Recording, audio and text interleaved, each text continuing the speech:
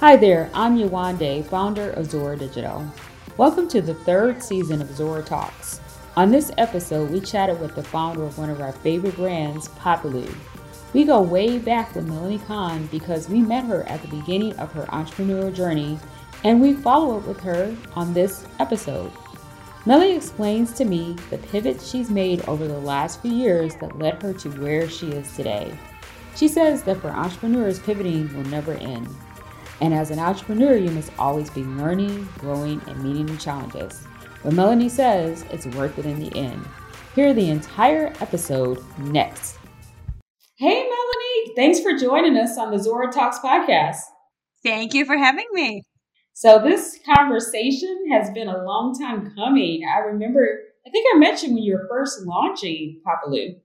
Back in the early days, yeah. So look at us now. So yeah, a couple years ago, it was nice to keep in touch this whole time. I know. So I'm going to kick off the podcast, and I want to ask you if you can tell us something interesting about yourself that no one knows, or most people don't know.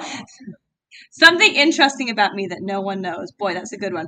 Well, everyone always asks, they hear this really bizarre accent. They say, where are you from? Some people say Canadian. I've gotten South African, all sorts of Commonwealth countries. But I was born and raised in London, so I've got a very bizarre accent, and it's mostly gone. But every now and then you'll hear it. You'll be like, what is that I'm hearing? So, Wow, that's something I didn't know. So thanks for sharing that. yeah.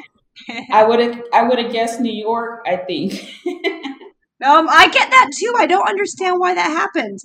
I can't think of it. Yeah, people say New York sometimes. I don't know why. So, can you tell us a little bit about your background? I know that you had a life before Popaloo, so we would love to hear about it. Can you tell us a little bit about that? Yeah. So my career has really been in consumer packaged goods, which we call CPG. A lot of the big companies with the brands that we all grew up with, like stovetop stuffing and macaroni and cheese and DiGiorno pizza and all those big brands. And then I had an amazing opportunity to create and nationally launch the Fairlife dairy brand. Fairlife later exited to Coca-Cola, so that was an amazing experience. And that led me into entrepreneurship. I thought, well, I need the next challenge. The next challenge is doing it on my own. So I launched into Popaloo back in 2017 and have been growing the business ever since, learning tremendously along the way. Some things that worked, some things that didn't, and pivoting and refining as we go along. So now this is our best year ever, I'm happy to say. And hopefully this is the sign of the next wave of our business. Wow, that's great. And so you said it's the best year ever. How long have you been running Popaloo? Well, so we started in 2017. So we started with bottled lemonades that were high in antioxidants. And we'd always had in our sights the idea to do a kid's beverage or kid's lemonade pouch. So last year I decided to go ahead and launch it with Walmart, and I wanted to see how it did. And it's done so well that I decided to put the bottles on the back burner, given that this is a startup and we have lean resources. So I want to focus just on the pouches for now, see where that goes, and then hopefully reintroduce the bottles again later. Okay, and so we know a little bit about the life of Popaloo, but I would love for you to give us an overview in case our listeners don't know about it yet. So Popaloo started back in 2017 when I was pregnant, craving citrus, and I couldn't satisfy that citrus craving with anything on the market. So I set out to create a line of healthy lemonades to maximize citrus refreshment for the mainstream consumer, not really the foodie elite. And I named it Popaloo after my daughter. Her name is Poppy, and she's the one who gave me the citrus craving during that pregnancy. So we started with a line of bottled lemonades, super high in antioxidants, a really tart and tangy flavor profile in flavors like passion fruit and blueberry lavender. Amazing product. And it did fine, but we always had in our sights to do a kid's a lemonade pouch. Kind of like a Capri Sun, only healthier and more contemporary in a way that speaks to the modern mom as opposed to the moms of the 1980s. And so I launched the kids' pouches last year. We launched in Walmart, and this year we've expanded to about 2,500 stores, and super excited about the prospect of the pouches. And hopefully we'll get to reintroduce those bottles again. But right now, with limited resources as a startup, I really wanted to focus on the pouches since that's a really exciting part of the business right now. Yeah, I was really excited to try the pouches this weekend, like I was telling you earlier. And I liked it in the fact that it said it had 100% of the daily value for your vitamin C. And the other thing I loved is that it wasn't too sweet. So, can you tell us about the health benefits of the product? Yep, so they are organic. They have no added refined sugar. They have the lowest sugar of any kid's juice pouch that or juice box or juice pouch that I know of. In fact, so we're at 7 grams of sugar, and that sugar comes naturally from the fruit juice itself. So it ends up just being a healthier beverage option, and 100% daily value of vitamin C, as you pointed out. So the goal is to give the consumer really great flavor without a lot of sugar. We say bold on flavor, not on sugar, or bold on citrus, not on sugar, and just a healthy alternative to traditional juices. But I think there has been so many flavored water entrants in the marketplace recently, and for me, I look at those flavored waters and I think, gosh, I want more flavor. Like, I get the idea that it's sparkling with like a little bit of an essence, but I really want flavor. And so I still feel like there's a need in the market for consumers who want real flavor, not just the essence of something, but a nice, strong, flavorful product without all the sugar or artificial ingredients that typically sodas have had in the past, or high sugar juices. Yeah, I really love the fact that it wasn't too sweet and it felt a little bit healthier by drinking it. I know it's not as good as water, maybe, but I did get that vitamin C, so I love that. Oh. Well, the nice thing is we do get a lot of adults drinking it. Ideally, it's positioned to kids as a replacement for things like Capri Sun or Honest Kids juice boxes. But reality is that we get a lot of adults saying, "Hey, I don't have kids at all, and I love it." So the more the merrier. Whoever drinks it, the better. Yeah. And how did you decide on the 6 ounces for the pouches?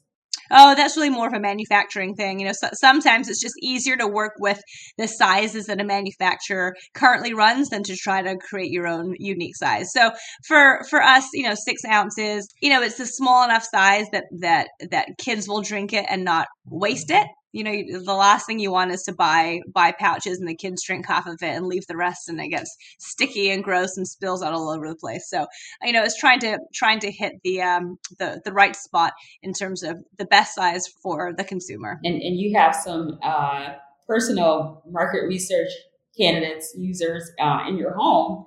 So I'm sure that factored into the decision making process as well. That's right. That's exactly it. Well, and it's funny. I mean, one of the things that the complaints that we hear, and this is not just for our pouches, I hear it across the industry. Parents have a really tough time putting straws into those juice pouches for whatever reason. I find it very easy, but but to your point, because I have kids and because I'm at home using these juice boxes, and I know the right method that it works every time. So I actually am posting. I don't know if I'm posting today or tomorrow a video to our social media to show the right way to open open a juice pouch. So it's very easy once you know sort of the tips and tricks. Yeah, I like you. I have a background in craft, and so at the time we were making Capri Sun, and I would go to the craft store and get the little juice boxes. So I learned then, but I do have to say it's hard to do it in the dark. In the dark. Yeah, I can understand Yeah. that. I remember when we first met, you told me the product contained arona berries, and I was curious when I bought it to see if it was still an ingredient. It looks like it's still in the product. Can you tell us a little bit about what that ingredient is and why you added it? Yeah, so we used aronia berries, or use aronia berries as to give it an extra boost of antioxidants. It gives a beautiful pink color. You'll notice the packaging is very pink. I always wear pink, as you know. You've never seen me one day when I'm not wearing when I'm doing business. I'm always wearing pink. And aronia berries that grow in the Midwest, they're a native berry to the Midwest. They're indigenous here, one of the highest antioxidant fruits in the world. And I learned about them and thought, how cool would that be to incorporate them into the product? So I from a communications perspective, I spoke about it in a stronger way early on. At this point, we really just use it more for color, and we source our aronia from either the Midwest or from Eastern Europe. Now grows it as well. So frankly, wherever we can get the best supply. Okay. Alrighty. And so earlier you were saying your target audience are kids. Why did you make that decision to focus mostly on kids? Well, the kids is really on the pouches, right? So on these lemonade pouches is really the who the target is. Again, we do get consumers who are adults who drink it as well, which is great. But when my hope is that we will reintroduce those bottles again, and we'll go back into marketing to more of the all family occasion or to adults as well. So right now it's kids because of the product format being very similar to Capri Sun, and then eventually we'll innovate into other beverage categories too. Yeah, and I'm sure you have your hands full with all the expansion that you mentioned earlier. No doubt, no doubt. We've got Target, we've got Walmart. Here in Chicago, we've got Jewel and Mariano's, Pete's Fresh Market, and then on the East Coast, Stop and Shop, Lowe's in the Southeast, and then a whole bunch of Albertsons divisions in the South Central region. So it's been an exciting year, no doubt. Nice. So you mentioned that you had a traditional corporate career, but you were inspired to do more. So can you tell us what makes you feel inspired or to be your best self? Oh, it's honestly it's just the daily challenge, and once you start a business, you kind of get addicted to it, and it's hard to turn it off, right? Like even on those days you're like, oh, you're having a bad day. Like reality is this is the business and it's running and I have to run it. And if I don't, there is no one else to do it for me, right? So you have investors that you are beholden to and you have to do the right thing by them. And I'm still excited by the prospect of where this business can go. I get very motivated by it, and it's fantastic when consumers, send in compliments or questions, and they've noticed you, or there's a little shout out on social media that someone found your product and they want to talk about it, and it's exciting for what the prospect could hold. So for that reason, I'm still plugging away. Yeah, it has to be inspiring, especially when you hear from customers. So, is there a favorite customer story that you have that you can tell us about? Oh gosh. I actually don't know if I have a favorite customer story. I feel bad. I feel like I should have something really fun and cool. I'll probably think of it as soon as this podcast ends. All right, well, shoot us a message and we'll include it in our show notes, but I'm sure you got one out there. So, if you could turn back time and talk to your pre entrepreneur self, what would you tell yourself? Oh gosh. You want to, that's a hard one. I've definitely made mistakes for sure. But I don't know that those mistakes are things that I should have known about ahead of time, that I should have said, well, if I had known differently, I would have done it a different way. I think sometimes mistakes are helpful. They're humbling. They force you to think and to pivot. And yeah, so from that perspective, I think you just kind of have to roll with the punches as an entrepreneur. People always warn me you're going to need more money than you ever think. That's probably true. The people warned me about the blood, sweat, and tears, and that all is true as well. I think you just have to have the fortitude to know that things will happen as they come. Some startups move very quickly and some take a lot longer. The majority take a lot longer. In fact, the majority actually fail, right? And then the second group is the brands that take a long time to all of a sudden hit their stride. And then every now and then you'll get a brand that takes off out of the gate, but that's very rare. And so I think an important advice to anyone entering this world of entrepreneurship in food and beverage is really needs to know that this is not a 1 or 2 year gig. This is a real commitment that can take many years, and you can't just give up after a year or two, especially when you've taken investor money. You've got to see it through to the end. Right. And so you mentioned that some companies, they are successful right out of the gate, some take a little bit longer. What do you attribute your success to? It seems like you've been doing pretty well. You mentioned that this is a really strong year for you. Do you think it was luck, or what do you attribute your success to? Well, don't forget, this is a strong year for me in 2021, but I started the business in 2017. So, we're 4 years in at this point. So things take time to learn what works and what doesn't work. In terms of attributing success, it's believing in your product and pivoting when things aren't working and learning from those mistakes and making changes quickly. And, I hate to say it, but not hiring a huge team. There's things that I can do and I can do them well. I may be stretched for time, but the capital that I've brought in, I really want to go towards the business and not just to add on personnel to do things that I could otherwise do myself. So a lot of it is that personal endeavor, that personal hard work. Mm-hmm. And so you mentioned pivoting quite a bit. And I know sometimes it's hard because your business is almost like a second child or third child, your baby. So what do you advise entrepreneurs in terms of making the decision to pivot? When should they do it? How should they approach that? As quickly as possible. Our bottles did fine, but it was the pouches that really took off, and I kept the bottles going for another year beyond that.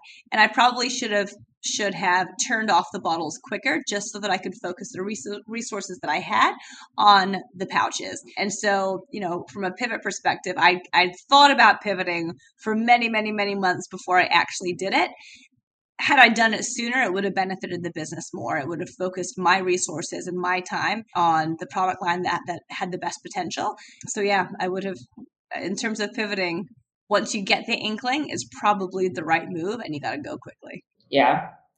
And so I do want to also ask you about your approach to marketing. How do you approach marketing? You have a marketing background. I'm sure it's very interesting, your approach.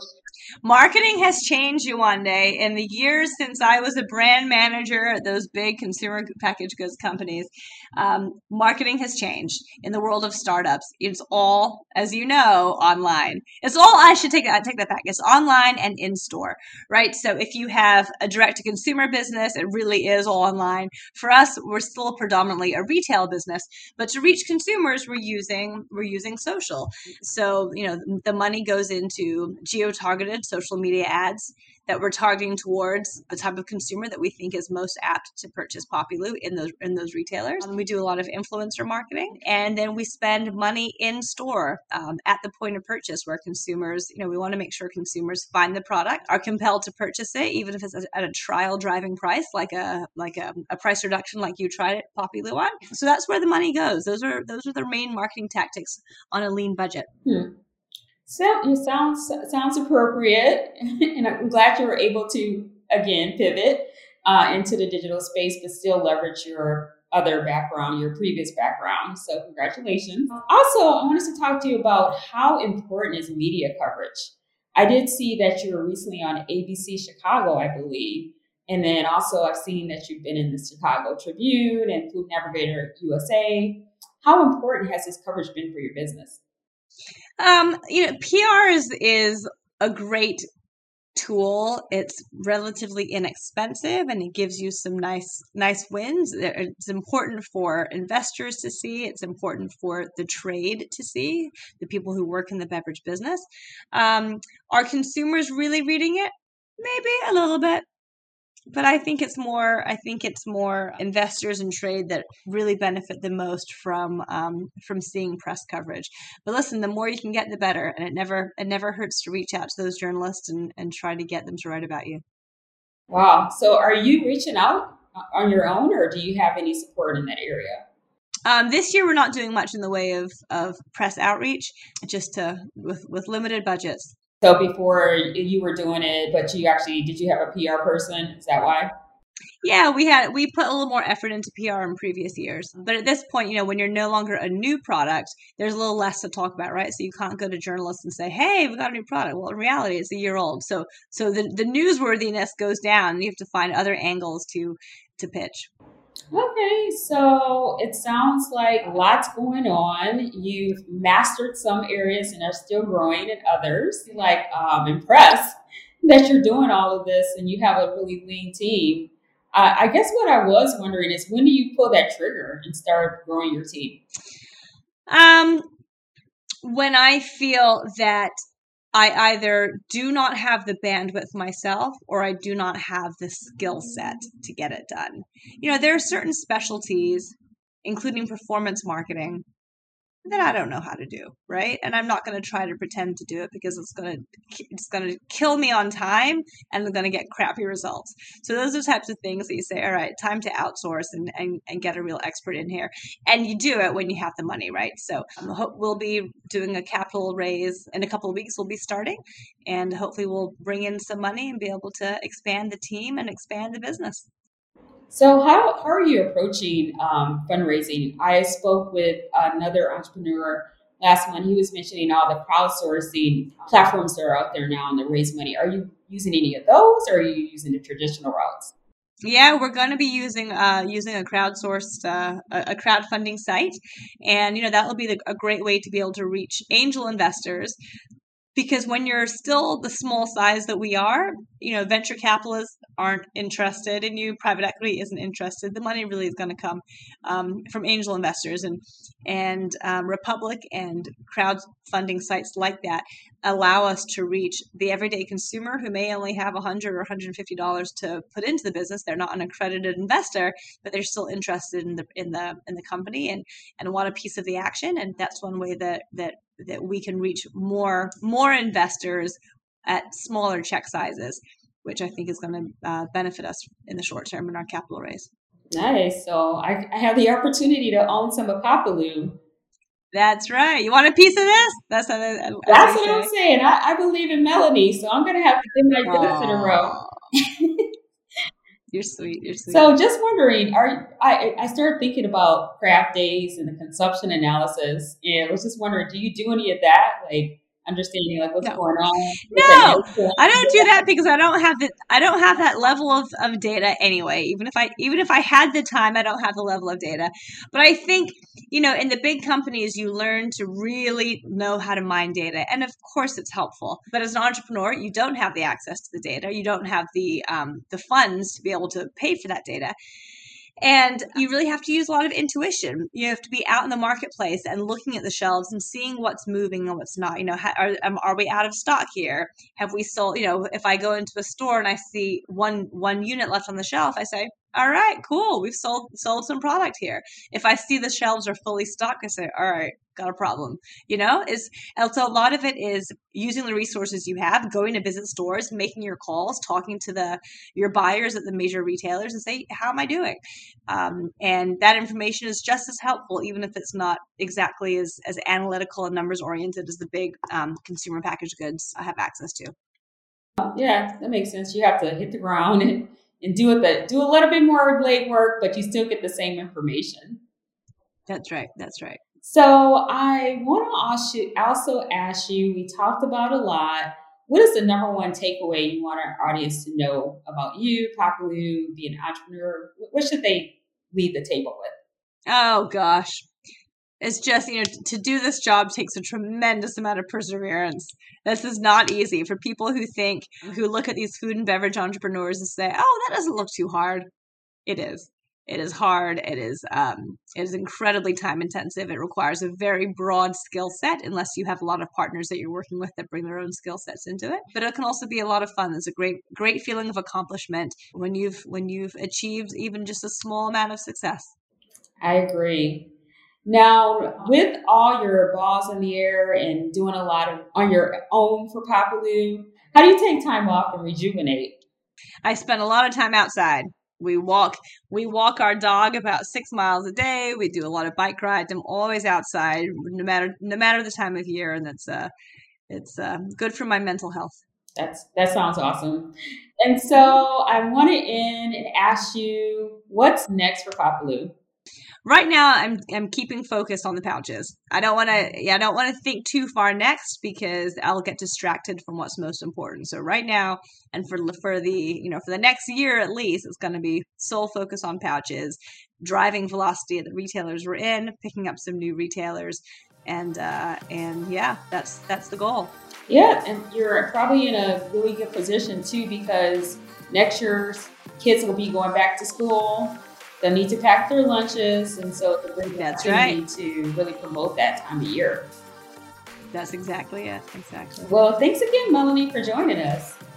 Thanks, Yolandi, for having me on, and hopefully we'll see each other again before another 4 years has passed. I agree.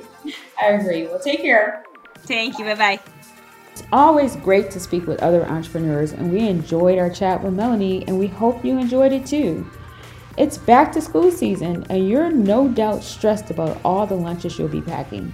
Break the monotony with Papaloo drink packs. Your kids will thank you, and their healthy drinks will help them focus on their studies. And thank you, listeners, for joining us in our goal of bringing in a community of visionaries dedicated to making the world healthier. Be sure to follow us on social media at Zora Digital. Talk up. Talking up is what Zora Talks is all about. See you next month for episode 25. Zora Digital is a digital marketing consulting firm based in Chicago. We help B2C health and wellness companies understand how to implement and use data and technology to personalize experiences, increase engagement, and capture more customers.